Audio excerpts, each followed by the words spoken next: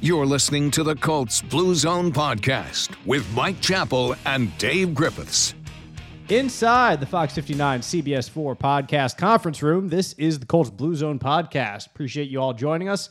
Alongside Mike Chappell and Joe Hopkins, I'm Dave Griffiths. The Colts enter week 3 in the NFL, still looking for that first win of the season. And it's just as important as a game as you can get at this time of the year, taking on the division rivals and the Tennessee Titans, the reigning division champions. We'll preview the matchup, providing an injury update for the Colts and the Titans. Both of them happen to be quite lengthy for both teams. We'll break down keys to the game. Our Mike Chappell tries to trick Brett Hundley into giving us a few details, and we'll get to that pretty soon as we begin this day with an injury report. And that's where we have to begin, Mike, because when your starting quarterback is injured, there's no sense in beginning anywhere else, as Carson Wentz, with both ankles this week, is hobbling around the complex, trying to rest and rehab and get ready to go. But it is certainly a long road to hoe ahead of him if he hopes to be able to play on Sunday in Tennessee. Yeah, it's unfortunate, but when you have a quarterback situation like this, it just paralyzes all the other information or interest, because the quarterback is, who is it? And if it's not Wentz, it's guys who you have very little faith in, because there's nothing to base it on. So, we talked to Wentz yesterday, and, on the plus side, he was no boots. And on the negative side, if there was a fire, he would have been in trouble getting out of the building because he wasn't moving real quick. So I don't know. I guess there's a chance he plays Sunday. But if he does, it would have to be with a certainly scaled down game plan to where, yes, you're a mobile quarterback, but today you stay in the pocket. And that sounds really easy to say, but when it gets going, instincts take over. So I just don't know how comfortable that they will be putting him out there, knowing that if he makes it worse, which, and this is the case, you can make it worse. With the foot surgery in August, I said you get to a point 2 or 3 weeks to where then you can't re-injure it. That's not the case here. This is one where if you play, you're going to aggravate it. If not aggravate it, you're not going to make it any better.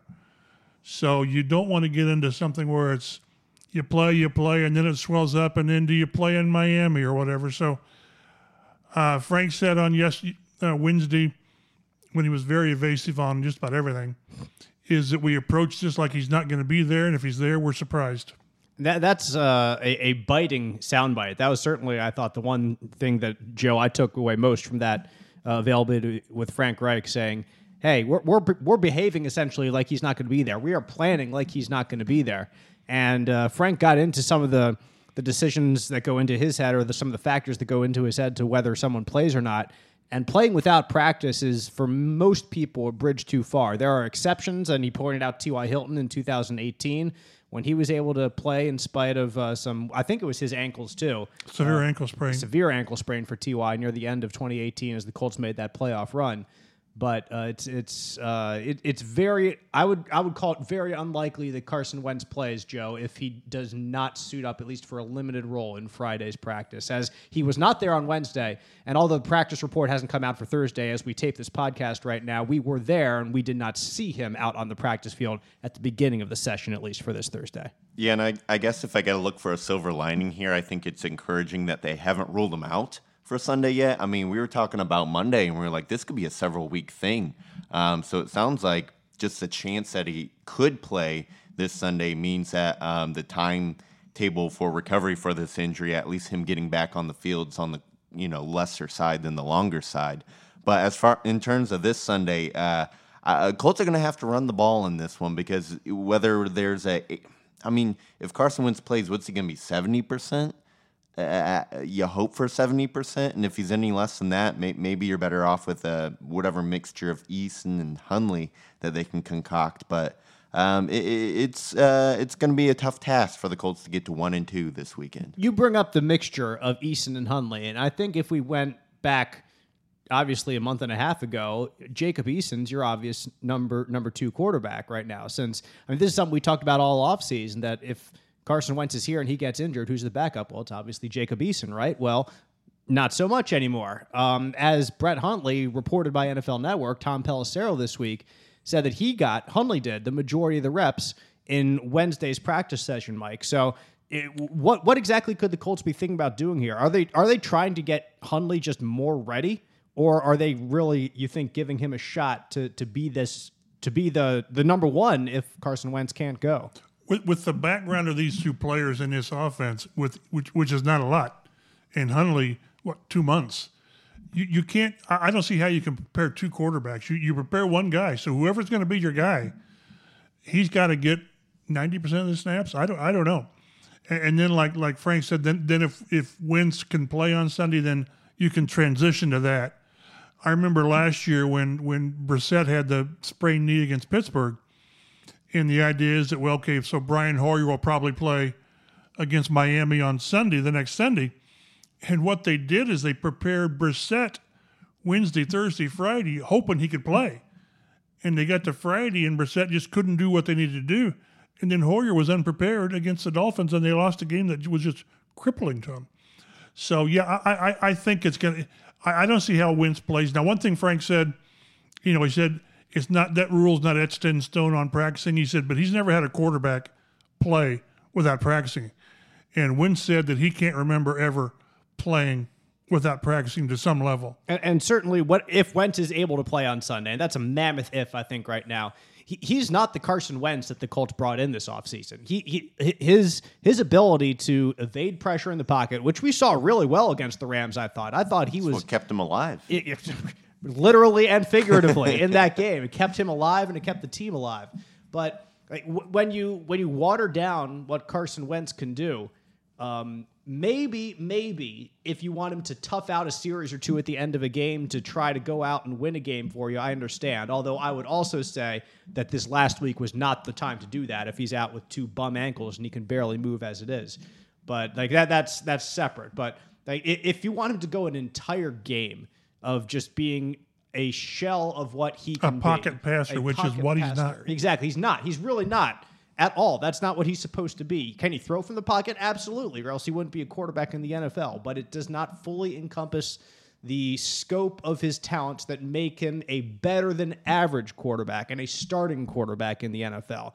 So it just seems like it would be a weird proposition to have Carson Wentz out there when he is limited in one area that makes him what he is, and B, with the offensive line in front of him that has been nothing short of a disappointment, Mike, throughout the first 2 weeks of the season. Yeah, again, like you were referring to, you can tell him that you're going to start now. Don't run around. Be a pocket. You can passer. tell him that, but there are going to be occasions where one, his instincts will take over, and two, the leaky offensive line is going to force him to move around. That's why I just don't see that being the case. And one thing that we can just talk briefly on is, and you talked about earlier, is the idea is that Jacob Eason was the backup, yet he had competition from Erlinger in training camp, and now he's got competition from a guy who, again, in July was home and hasn't made a start since 2017 with the Packers. That's not a ring endorsement of your draft pick. And we asked Frank, he was asked twice on Wednesday, if Wentz isn't your guy, is it Eason? And he didn't go there. How easy is it to say, yeah, if Carson can't go, well, sure, we're going to go with our last year's fourth-round draft pick. He didn't do it. He had ample opportunity to make. He was Jacob given Eason the opportunity to do it, and he didn't do it. But he was incredibly cagey, as he was that entire availability, as you mentioned. So, and one thing about that, and it drives people crazy that they're so evasive and vague and all this, and it frustrates the media. It does, but that's what teams do, and that there is a competitive advantage to not telling the other team what you're doing. Certainly, who your quarterback's going to be. I understand that. Now, again, it frustrates us, and it makes us speculate. But if I'm the team, I'm giving you as little information as I have to. I will do what the league says I have to do, no more, because it doesn't give me any advantage to tell Tennessee what they're doing. And here's my thought on this to continue this point. I know I already brought up the NFL Network report about Brett Hundley receiving the majority of the first team reps. That is purely there are not cameras in there, except maybe NFL Films cameras for what's it called, Hard Knocks. So if that's their source, then that's a good source, obviously, because those are cameras in there, and those are the ones that are watching everything. But like that it's entirely possible that is a leak from the Colts just to be more of a smokescreen right now, because like you said, there is a competitive advantage to other teams not knowing what's happening. So you've got Huntley and you've got Eason. Honestly, it would be stunning to me, sitting here right now, with the reports that we've heard, with what we've seen, for Brett Hundley to be the Colts starting quarterback, Joe. Because with Jacob Eason, like Chap was just referring to, he's your 4th-round pick from a year ago. I mean, this would be a serious blow to his future in Indianapolis, if not his future in the NFL, if at this point he cannot beat out a guy who was on his couch 2 months ago for the starting job in a place that you have been for the last 2 years, year and a half. Yeah, you said it, and I mean, everyone who's been asking for Eason, it'd be kind of funny if they still didn't get him on Sunday and Brett Hundley. But I don't think Frank Reich's going into this, saying, "Oh, he's a 4th-round pick, so we're going to start him." He's going to play whoever he thinks gives them the best chance to get their first win of the season. And if he thinks Hundley being able to run around a little bit more than Eason gives him that chance, maybe he'll go with Hundley. If I had to put money on it, I think Jacob Eason at least starts the game, and maybe if he plays terribly, then they put Hundley in, because I do think there is going to be a short leash on Jacob Eason. If he goes out there and he's like 3 for 11 for an interception, and they pull the strings on that. But either way, I mean, do you have that much more faith in Eason than you do Hundley? No, I really don't. I have a little bit more faith in Eason than I do Hundley, but I do agree with you, and maybe Mike, you can chime in too, that I think the Joe's right in the fact that the leash will be short with either one if there's this much debate as to who should be out there taking snaps, or they could share them throughout the day, which that's a whole nother ball of wax. We saw that back in, was it 17? Josh Freeman and Ryan Lindley. Yeah. And they won. Did they beat? Was it Tennessee? I think it was Tennessee, right? It was inside Lucas Oil, yeah. Right. So, yeah, boy, to think there's a short leash and you'd go to Brett Hundley, it just, the things we're saying make no sense. but I understand what you're saying. My gut says that you go with a guy that gives you a chance in the passing game, which is Eason. Because if you can, last Sunday just wasn't fair on a lot of levels. I would like to have seen horrible spot to get. I realized there were like 2 minutes to play, and you had to kind of have urgency. But I think they could have dink and dunked a little bit to get him more into the game instead of going deep to Doyle, where Jalen Ramsey was just waiting. Ooh. But I do think, we talked about, I actually looked up what the team record was for rushing attempts in a game, and it's like 60, so they won't get there. Let's not go there. But they're going to have to run the ball. They're going to have to commit to Jonathan Taylor and Nyheim Hines. Marlon Mack, we'll see. But to do that, you've got to at least be competent in the passing game. If I'm Tennessee, I don't care who the quarterback is. I'm putting 9 guys in the box and saying, prove that you can throw the ball. So, to run the ball as much as they need to effectively, they've got to at least be able to have a threat in the passing game. And I think Eason at least gives you that. I just think he gives you the possibility. And to me, Hundley is just such a total unknown. And again, I tried to ask him how much reps he's getting at the first team. Yeah. At least I thought I asked it in a way that he might answer, and he didn't. But so he's a smart guy. At least he's fast on his feet. Now, if I had asked Eason that, he may have said, well, I'm getting on 20%. I don't know. But these guys we both talked to today, and they were both schooled on what to not say. Very well schooled. So that we got nothing, in other words. Last thing on Hundley, maybe they're trying to put together a package similar to Rivers and Brissett last year, where it's 4th and 1. Maybe they put Hundley in where he has the threat to run the ball as well. Goal line stuff, we all know how badly they need to figure something out at the goal line.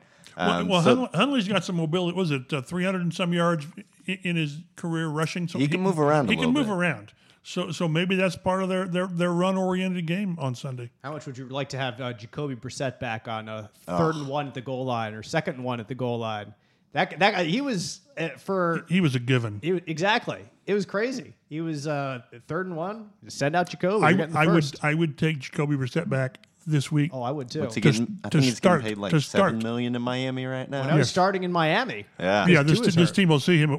How 2 weeks. how strange is that going to be? Where it may be Brissett against Jacob Eason. Oh my God. Don't even. Joe's like, no, please no. I think I just heard people shutting this podcast off. And right one now. other thing, I've not looked at your outline, Joe. I was working today, so but one thing that this, and we talked about it in the off season. To me, this drives home the fact, our argument of why didn't they bring in a veteran quarterback in the off season? I'm not talking in August or July. I'm talking in June, when at least you had some options on bad alternatives, because you're going to get the Brian Hoyers, and I don't know if who else was available. Blake Bortles is still out there. What is he, radioactive? Apparently. I mean, holy smokes. He's always been good against the Colts. But I've always radioactive to the Colts. I've always thought that a team that considered itself, and that I considered a serious playoff team, if not more, to leave yourself exposed at backup quarterback, they're rightly so. They're so concerned about having 5 or 6 quality receivers and 3 or 4 quality tackles and corners, and you're going with a quarterback who has an injury issue. That wasn't the case on Sunday. I mean, that had nothing to do with Wentz's injury issues on Sunday.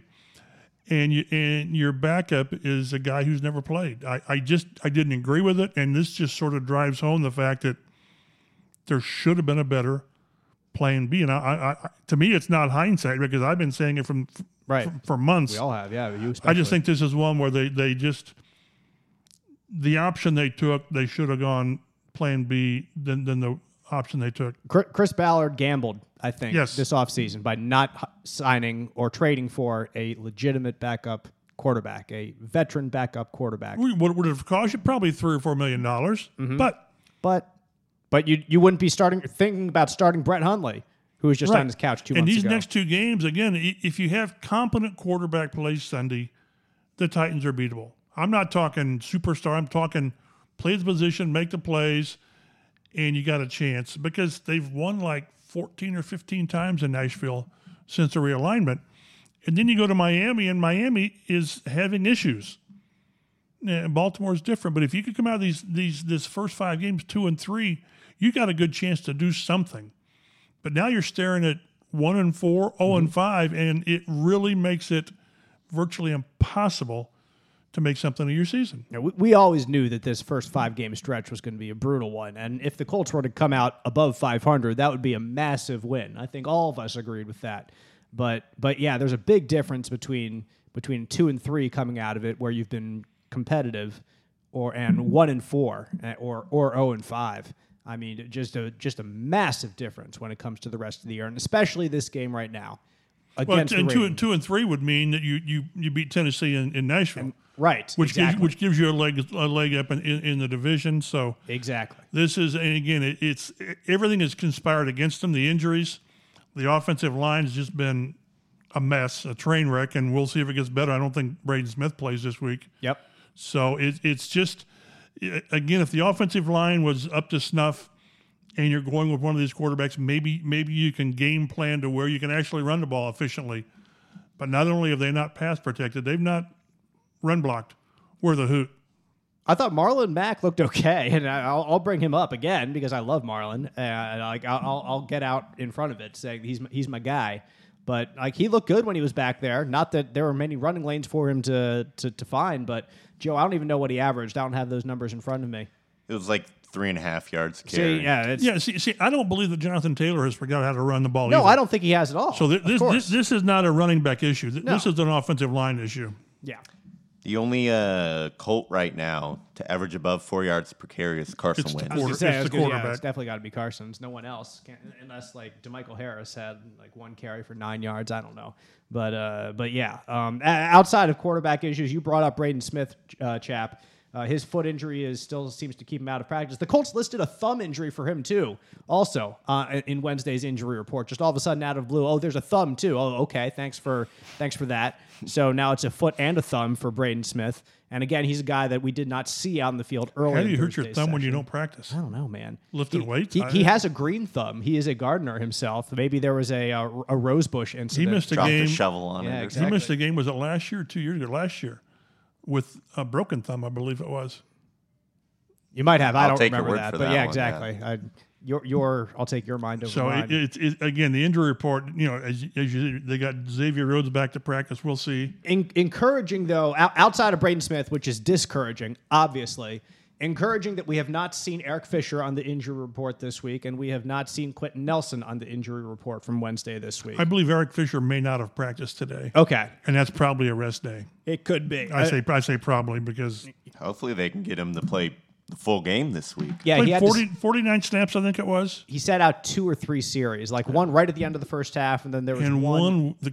the key series near the end of the game. Yep. Like out. Yep.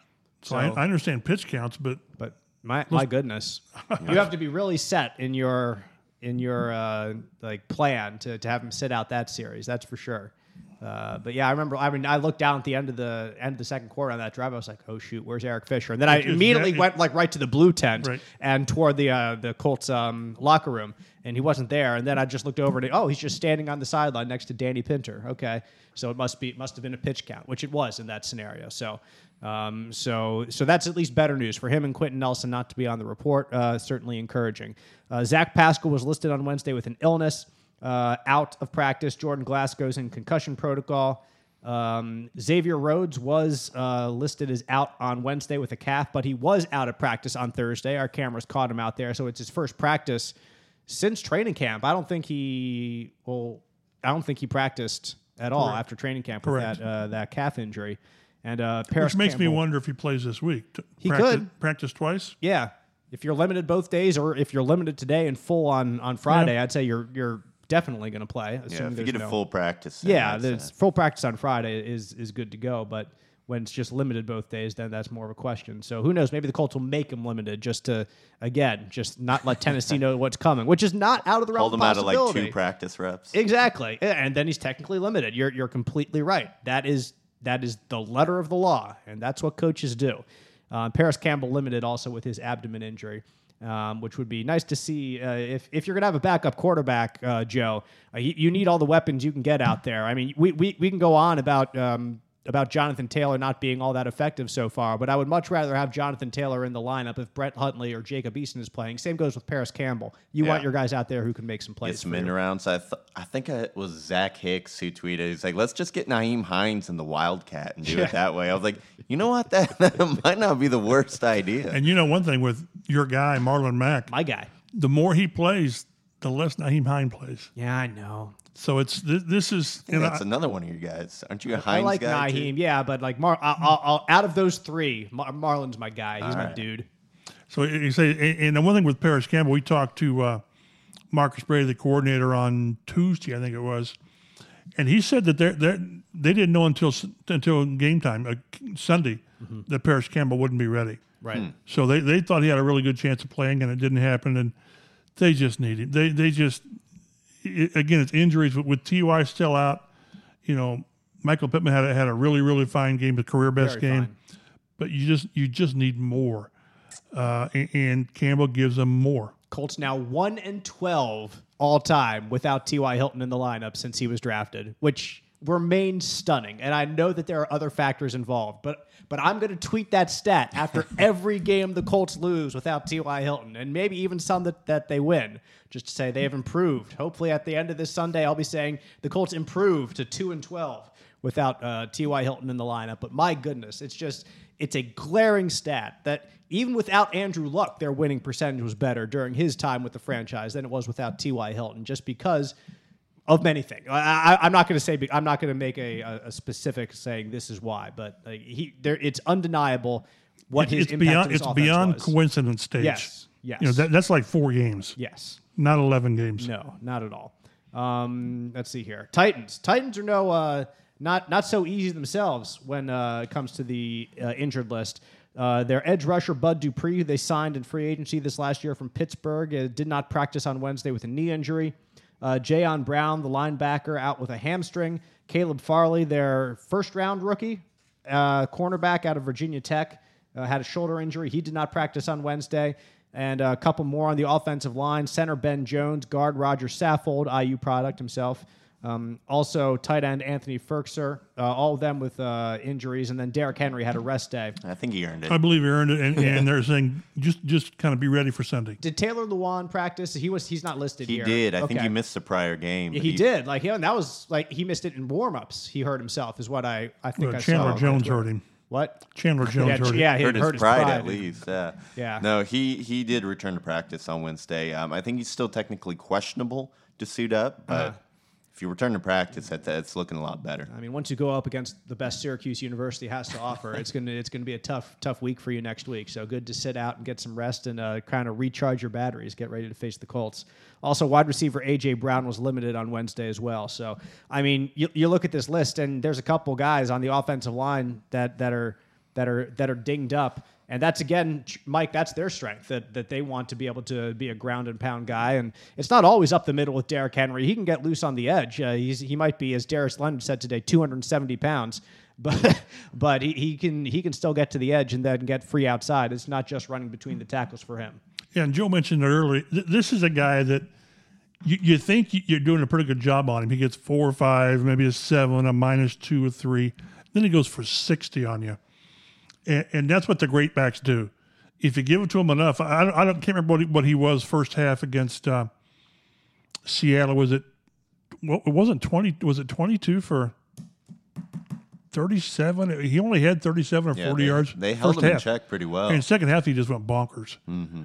And that's what you'll do on these guys. They've done a good job generally, which I think with Derrick Henry, a good job's 90, 105. Totally. If you can keep him under 100, that's fantastic. Right.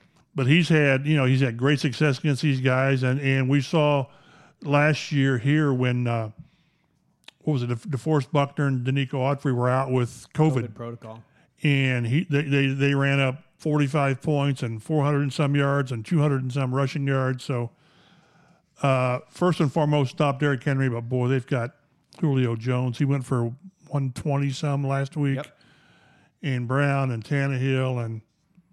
This is just a difficult situation. If it's even possible to underrate a guy with the credentials of Julio Jones, I think he might be. Just because I think he's right up there with your boy chap DeAndre Hopkins to me in terms of best wide receivers in the NFL. Because he missed games last year with an injury. Was it a hamstring or ankle or something? I think it was hamstring. Nagging hamstring. Yeah. But he does everything. He blocks as well as Zach Pascal does for the Colts. He's as fast as a T.Y. Hilton. He can catch and run like Paris Campbell. Like, you take all your best qualities that we preach about all the time, these guys here in Indianapolis, that their strengths are, you mix them into one Julio Jones, and like that's the kind of guy that he is. I love watching him play because he's fluid in his motion. He just seems to be quicker than other people on the field. He's a fun guy to watch unless he's going up against your team. I believe he's the NFL's all-time leader in yards receiving per yards game. Per game, yes. 95, 97 yards a game. And the next closest is like 80-something with Calvin Johnson. Correct. It's 15 whole yards higher than everyone else per game. Right. It's amazing. Yeah. And his sin, I guess, is to be played in Atlanta where they've not had much success except for the 1 year where they 28-3. Right. Where I'm writing a great story on Dwight Freeney going out with a sack and a big Super Bowl win, and then I threw it away because they couldn't finish the deal. But no, but again, this will be a good test, and like I say, this would be difficult if you're healthy and you've got a quarterback you trust. Going to be a tough day on Sunday. Now let's break down this matchup a little bit. The Colts 0-2 visit the Titans 1-1 in Nashville. Game will be broadcast here in Central Indiana on CBS 4 at 1:00 p.m. Titans are coming off a comeback overtime victory in Seattle. So the Seattle Seahawks that had their way with the Colts in Week 1 looked like they were having their way with the Titans in Week 2 for a good amount of time. And then Derrick Henry got hot. He ran for a pair of touchdowns down the stretch. The Seattle scored to make it 30-16 in the third quarter, and then they missed the extra point. It could have been 31-16, could have gone up by 15, but they didn't. It stayed at 14, and then Henry scored 2 touchdowns, got it to overtime, and they kicked a field goal in overtime to win it 33-30. So, like, this is, I think to be able to come back on a Seahawks team that looked really strong against the Colts week 2, if they didn't have your attention before, that certainly should have opened up your eyes. In Seattle, that's even more.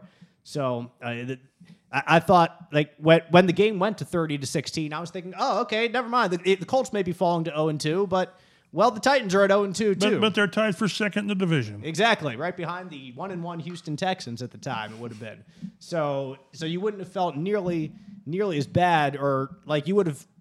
At that time, we would have been talking to ourselves at this time saying, well, Michael, loss doesn't completely bury them in the division. Correct. But now that they got that win, I'm not saying it buries you in the division, but it puts you at a significant disadvantage when you're down 2 games in the standings and also 1 game head-to-head. Correct. That's why I say it is a long season. Yeah, 17 games. But you just can't be chasing all the time because, again, opening up 0-3 or 1-5, whatever, it just eliminates that margin of error where you lose a game later on that you didn't expect to or whatever. So it's I did look and see how many times, I don't have the number in front of me, but the Colts, whenever they started 0-3, they've never made the playoffs. And they've had like 1 winning record. And it was 9-7, and normally they're 3-13 or whatever. So I don't see that for this team because they will get their act together eventually. But what we talked about, again, winning the division was really, really important because if you look around the AFC, there's a bunch of teams. It's going to be really hard to get one of those 3 wild card spots because things can change, but there's a lot of teams that look awfully good to where it's going to be hard to come back from a 1-4 or an 0-5 start. I think the Titans, they've shown their ability with the second half and overtime against Seattle in Seattle. But Joe, they also showed that they're not the most consistent team yet themselves. I don't want to pump them up to be the elite of the AFC just now here because they lost 38-13 week 1 to the Cardinals, and their offense looked anemic in that game. Yeah, I mean, Derrick Henry held to 58 rushing yards on 17 attempts. Tannehill, sacked 6 times. We don't have to talk about who did it or what school they went to. Okay.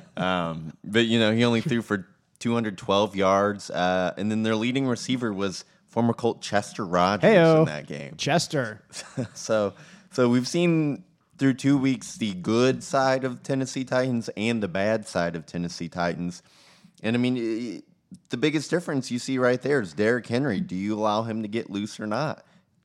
Cardinals didn't allow that to happen, and the Seahawks did. And there could have been 17 carries against the Seahawks that went for 58 yards. The problem, Mike, as you so alluded to, are the 2 or 3 other ones where he does break loose, and that's something. We talked to the Colts about this, and multiple guys. We've talked to guys like linebacker Darius Leonard, safety Julian Blackmon. You hope that Julian isn't making too many tackles on Derrick Henry. You hope that Darius does most of it, and then maybe Julian's coming in to finish it off. But you don't want him to get ahead of a seam because you don't want him running 5, 6, 7 yards down the field before he meets someone like a Julian Blackmon, much as we respect him. He's bigger than your linebackers. Exactly. Like, you don't want him running that with that head of speed before anybody. And much less a guy who's in the secondary that you still like back there, but nevertheless is now facing, as Darius Leonard put it, a 270-pound running back. So, well, and also one of the problems the Colts have had the first 2 games is tackling. Yeah. And that's really uncharacteristic for them. You miss tackles on Derrick Henry, and he's going to make you pay. So they've got to get that cleaned up. And again, Darius Leonard's not 100%. I don't know what he is. 90? He says he's 90 or 95 is what he told us today. So, but they need to get better play. They need to get the pass rush go on. That it's been very. And we talked to Eberflus, and he said the front four's got to be better because they blitz some, but they really prefer to get with their front four. And this is one again where we've given so much attention to Derrick Henry. You watch it. This will be a game where they say, "No, we're going to throw the ball 40 times," and you're going to have A.J. Brown and Julio Jones going crazy in the secondary, because we've seen this secondary out of position, miscommunication, just playing beat, whatever. I don't know. But it's given up way too many big plays in 2 games. And it's been a lot of it. Like, I've looked back there and you see who's chasing the play, and Kari Willis has been chasing it too much, like way more than we've seen him the first couple years. And then he slipped on the one with. And that's very unfortunate for him. Right. Yeah. But again, this is without. I think Rock Yassine's for the most part played well. You need to get Xavier Rhodes back. Yep. But it's just been something every other series. They'll have some 3-and-outs, and then they can't get off the field.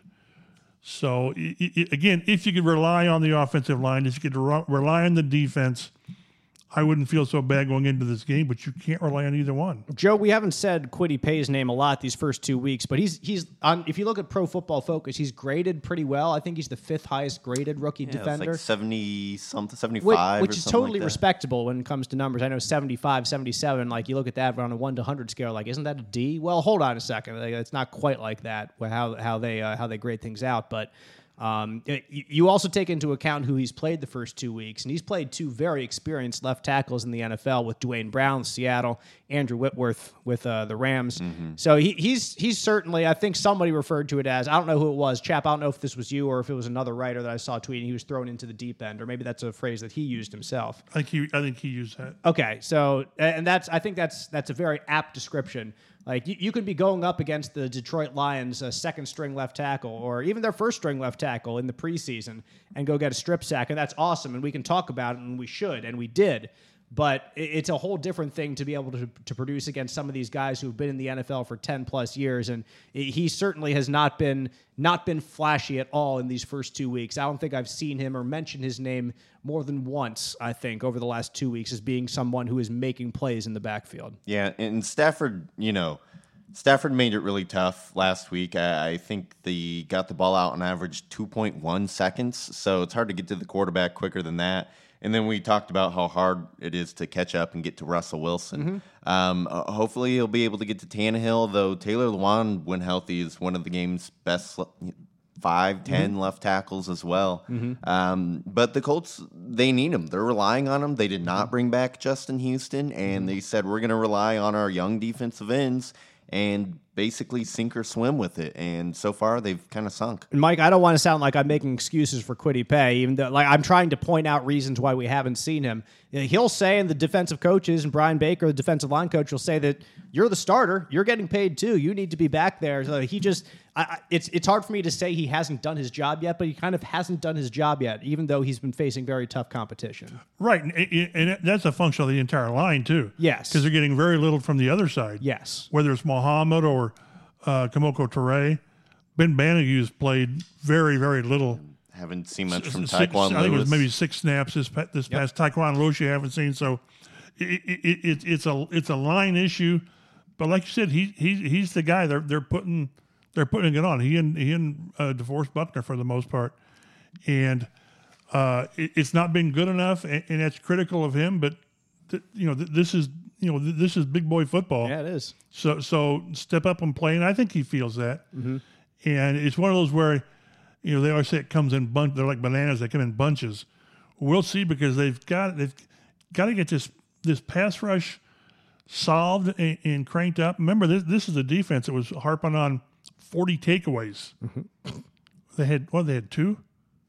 I think they've only had 1. They have the interception. I think they recovered a fumble week 1. Is that right? Darius Leonard forced a fumble. So 2. They've had Kwity 2. Paye recovered it, actually. Right, so they're on pace for, my beat 17 now. My Ball State math says that's 17. So it's the problem that we're having watching this team, if you get past the injuries and just in general, is they might have played 2 of the top 3 teams on their schedule out of the gate. Yep. With Tampa Bay to come down the road. So, they're playing the NFC West out of the gate, and those 2 teams will be there come playoff time. So it's kind of skewing what we see. But having said that, a lot of us thought this was a playoff team as well in the AFC. And thus far, we've not seen that for a lot of reasons. Well, I think the most frustrating part is the things the Colts were supposed to be able to hang their hat on: the running game, right, the offensive line, and the defense. Right. It just hasn't been there this far, and that's the most irritating part of all of it. It's not that they've lost necessarily; it's how they've lost. Yeah. And what's contributed to them losing. Tennessee's defense has allowed the 5th most passing yards in the league so far through 2 games. When you go up against Kyler Murray and Russell Wilson, that'll happen. They've allowed 6 touchdowns between those 2, and about 600 yards, exactly 600 yards or so total between the 2 of them. So their run game has been average, allowing 4.2 yards per carry. right in the thick of things, 15th in the league. 106 yards per game is 13th. So far has been more vulnerable to the pass, but also faced two teams that have certainly been more focused on the passing game themselves. So how much has their run defense been tested so far? I would say probably not all that much. Maybe the Colts will provide a stiffer challenge for them. All of us expect, if Carson Wentz does not play, which I think we're leaning in that direction right now, not for sure, he's not ruled out, but we're leaning in that direction, that the run game will be vitally important, and that, if they throw 300 yards without Carson Wentz, I would be stunned beyond belief, and it would be much better to have 130 yards on the ground, try to go that way, and control the clock and keep the score to like a 17-13 game. Mike, I think if you said right now, hey, if you guys can keep it to like under 40, if both teams, it's like 17-13, 13-10, a 14-10 ball game, the Colts would take that right now, even if you don't know exactly which way it's going to go, because that's kind of the ball game you think they're going to have to end up here if you want to win a game. Yeah, it's just hard to see this offense doing much, barring turnovers and takeaways by Tennessee, a block punt. Well, they're going to need that. Yeah, I agree. So you can't let this game even get remotely into a track. You can't, because you've not got the sprinters to go with them. So the lower the score, the better. No question about it. Let's get to the keys to the game as the Colts take on the Titans this week. 1 o'clock Sunday afternoon, broadcast in Central Indiana on CBS 4. Number one is contained Derrick Henry. You might as well just keep this, Joe, for every time the Colts play the Titans over the next 5 years or 6 years or however long he's going to be there. He hasn't slowed down yet. Maybe it's going to be the next 15 years. Who knows? But leaders in rushing yards, you have a great stat here. Why don't you share it with the fine folks listening at home? Yeah, leaders in rushing yards. Number one, Derrick Henry with 240. Number two, Derrick Henry after contact with 201.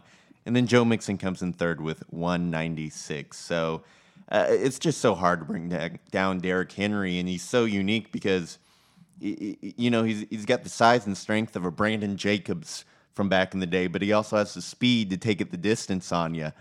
So just an extremely unique player who, unfortunately, is in the Colts division. Last season, including the playoffs, Henry averaged 143 rushing yards in their 11 wins, only 81 yards in their 6 losses. So, Mike, as we were saying, if you can keep it below 100, I think that's a win. Maybe even if you can keep it at 105, 108, that's a win too. Just don't let him break those big ones loose that can be the game breakers that steal the momentum and turn things around like they did against Seattle. Yeah, and again, like I mentioned too, and I sometimes you're so Henry focused that you let Tannehill go crazy, and they've got the people that can do that. Yep, they've got one of the best receiver tandems in the league, and totally. And that's why even taking care of Henry, if they can, then you got to be good on the back end. So this will test this defense that's been average at best in 2 games.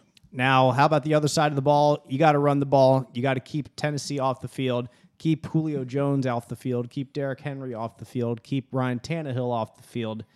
And offensive line, do what you're paid to do right now. And that is open some holes for the backs. That's allow Jonathan Taylor to find a lane or two. That's to provide Nyheim Hines with a good lane on the edge off the screen or whatever it's going to be to try to get him more involved in the game. But it rests on the offensive line for Joe, both your second and your third key. Number one, to run the ball, and number two, to protect the quarterback. If it's not Carson Wentz back there, then protect him. It doesn't. If it's Carson Wentz back there, then protect him, because the first 2 weeks has been less than impressive in that vein, as Carson has been running around, as Mike alluded to earlier, for his life, and was 6 sacks. How many? If he doesn't have that mobility, how many does he have? 12? If it's Phillip Rivers, it's double that, for crying out loud. There's nothing you could have done. And again, the injuries, yes, are a factor, but fix it. I mean, you've got backups for a reason, and do something. I guess I'd love to sit down with film study with Frank and go over this, because he keeps insisting that it's not as bad as what it may look on the outside, yet that then you watch a handful of plays and it's Julian Davenport getting sort of smoked on the outside, or there's a play where someone put a clip out where they had a chance for a nice deep pass to Pascal or someone, yet Ryan Kelly got blown up in the middle, and Wentz goes down, and then when Wentz gets hurt, Glowinski got blown up by Aaron Donald. I realize that, but you've got to you can't ask your quarterback to do what he needs to do and what he does best with this kind of protection. You just have to get it solved. When a coach says it's not that bad, it's not as bad as people think. Like I totally get what he's saying, and because we overreact, we do absolutely.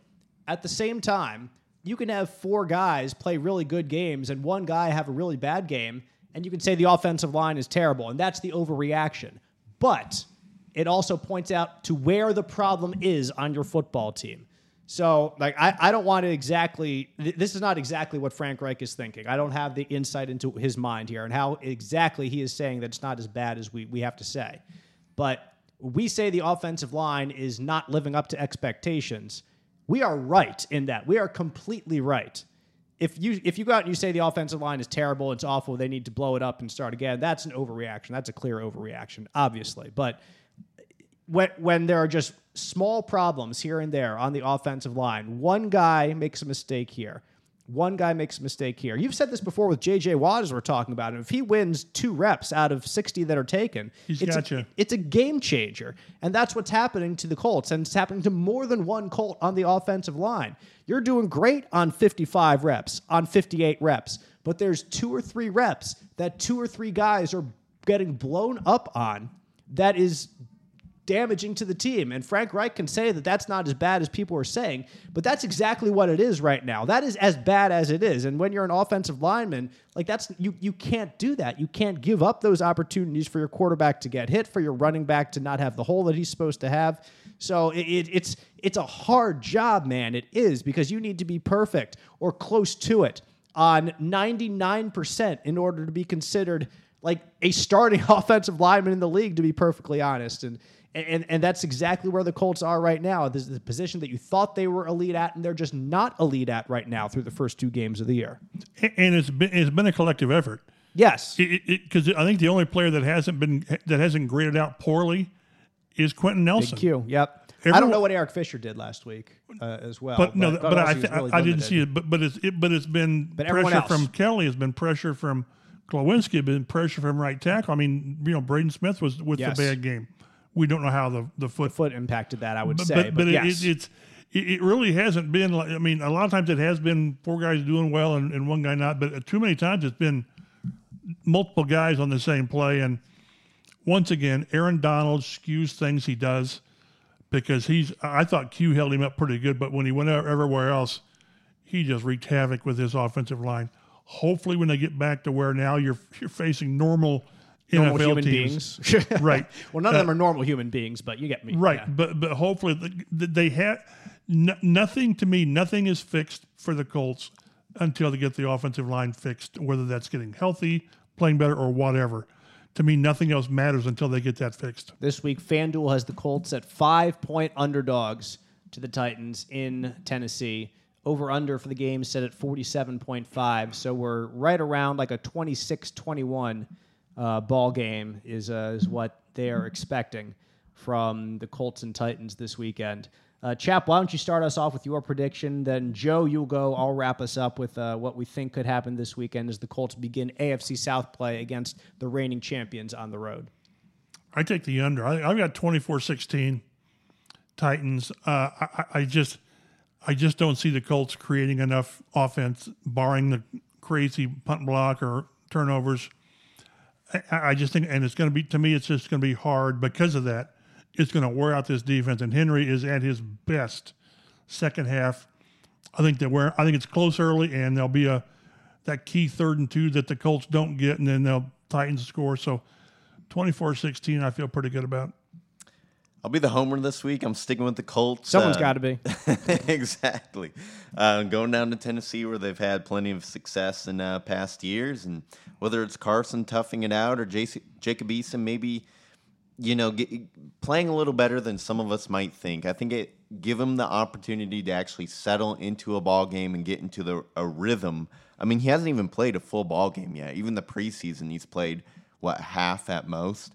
And I think Tennessee's defense is pretty exploitable. They don't have a whole lot on that defense. They have Jeffrey Simmons up front, is a pretty darn good player. Danico Autry, we all know how he's a pretty solid to very good player as well. But other than that, there's just not a ton there in Tennessee. And so I think the Colts are going to pull it out. I'm going to go with the score of 20-14. I felt really comfortable about my homer pick last week, too, just for the record, until Carson Wentz got hurt. Then I didn't feel so good. Even though they were coming back, they were still on the comeback trail at that point. They did not have the lead and it also yet. took a screwy punt touchdown to keep it close, which you don't didn't see. Even block it. The other team No, just the guy messed up. He just shifted in front of the snapper and. Yeah. So the Colts injury report, their practice report, is out now for this Thursday. So I'll run this down before I make my picks. I have the advantage of knowing a little bit more than you guys did as you made your picks. But Jordan Glasgow still out with concussion, so I think that he might be out. If I remember correctly, Mike, because you need a limited practice and you need a full practice. Well, then I take it back. Glasgow changes everything. It changes everything. He's that specialty. He can make that special teams play. But so I think Glasgow will be out this weekend. Zach Pascal back to full practice after he was out with an illness on the day before on Wednesday. Xavier was limited today. Braden Smith, Carson Wentz both did not practice. Paris Campbell still limited. Julian Brackman, another full participant with his shoulder injury 2 days in a row. Darius Leonard did not practice today. He's listed as that ankle. That's probably a rest day. I assume he'll be limited tomorrow or full tomorrow and be ready to go at 90 or 95% like he says. And Jack Doyle and Eric Fisher both given days off to rest as well. So certainly nothing worse for today that happened in Wednesday's practice or anything like that. So nothing too dramatic there other than we know Carson Wentz for sure did not practice, and neither did Braden Smith on Thursday. So it all comes down really to Friday. We'll see if Carson Wentz can be out there even in a limited role. And if he's not, very, very unlikely that he will see the field on Sunday in Tennessee. So time for my pick. I think it's going to take some crazy plays like a punt block or a snap into the up man to keep the Colts in this game. Because I don't think they have they barely have the offensive firepower with Wentz in there. And with your backup quarterbacks, it's and without T.Y. Hilton, it's who's out there that can make a play? And I think that Paris Campbell can make a play, and Nyheim Hines can make a play, but it's going to be hard to get the ball to them when your backup is in there. So the defense needs to step up, and when you have a 90 or 95% Darius Leonard, according to himself, that's not what you want. You want 100 to be the guy making the play. And if he's saying that he's 90 or 95%, I would bet he's about 80%. That's my pure speculation there. I'll be completely honest there, but I just think Darius is overselling himself based on what I've seen. He does not look like himself, or maybe that last 5 or 10% really is all that important to see what he can do or what he's able to do. All that to say, it's either a special teams or a defensive big plays that can keep the Colts in this game. But I'm not gonna predict that they can do enough in there to bring them out on top this weekend. I think the Colts fall to 0-3, lose in Tennessee by the score of 24-17. So pretty close to I think what you said over there, Mike. That at the end of the day, the Colts don't have enough. Maybe they score a fourth quarter touchdown. They can make it a little bit interesting, but can just not close the gap at the end of it all. And so that's my pick. Those are your picks. And if you want to follow us throughout the week for updates from the Colts, pretty downer way. Exactly. But this is a downer situation of a week. You know, if you don't have your starting quarterback, your defense hasn't performed as it should. Your offensive line hasn't performed as it should. Like at this point, there's not a whole lot to be gung ho about, honestly. If you're a Colts fan right now, I'll be perfectly honest, there isn't. But that could change in one day. One Sunday. And so that's the beauty of this game. Me and Mike could be talking about Monday about how Jacob Eason is the future of the Colts. Exactly. You say cut Wentz, let him go, let Jacob play. So like that's the beauty of this game. That's why we come back to it week after week, and that's why the NFL is the best sports league there is, because it's promoted as such, because it stays in the news, because it's always relevant to talk about week after week. And that's why we love it. That's why we're here on the Colts Blue Zone podcast. And you can follow us on Twitter at Colts Blue Zone for Colts news and notes throughout the week. Mike Chappell, you can find all his stuff online, fox59.com, cbs4indy.com, and also follow him on Twitter at mchappell51. Joe Hopkins is at Roto Street Joe. I'm Dave Griffiths. You can follow me at DaveG_sports. We thank you for listening to this edition of the Colts Blue Zone podcast, and we will see you next week.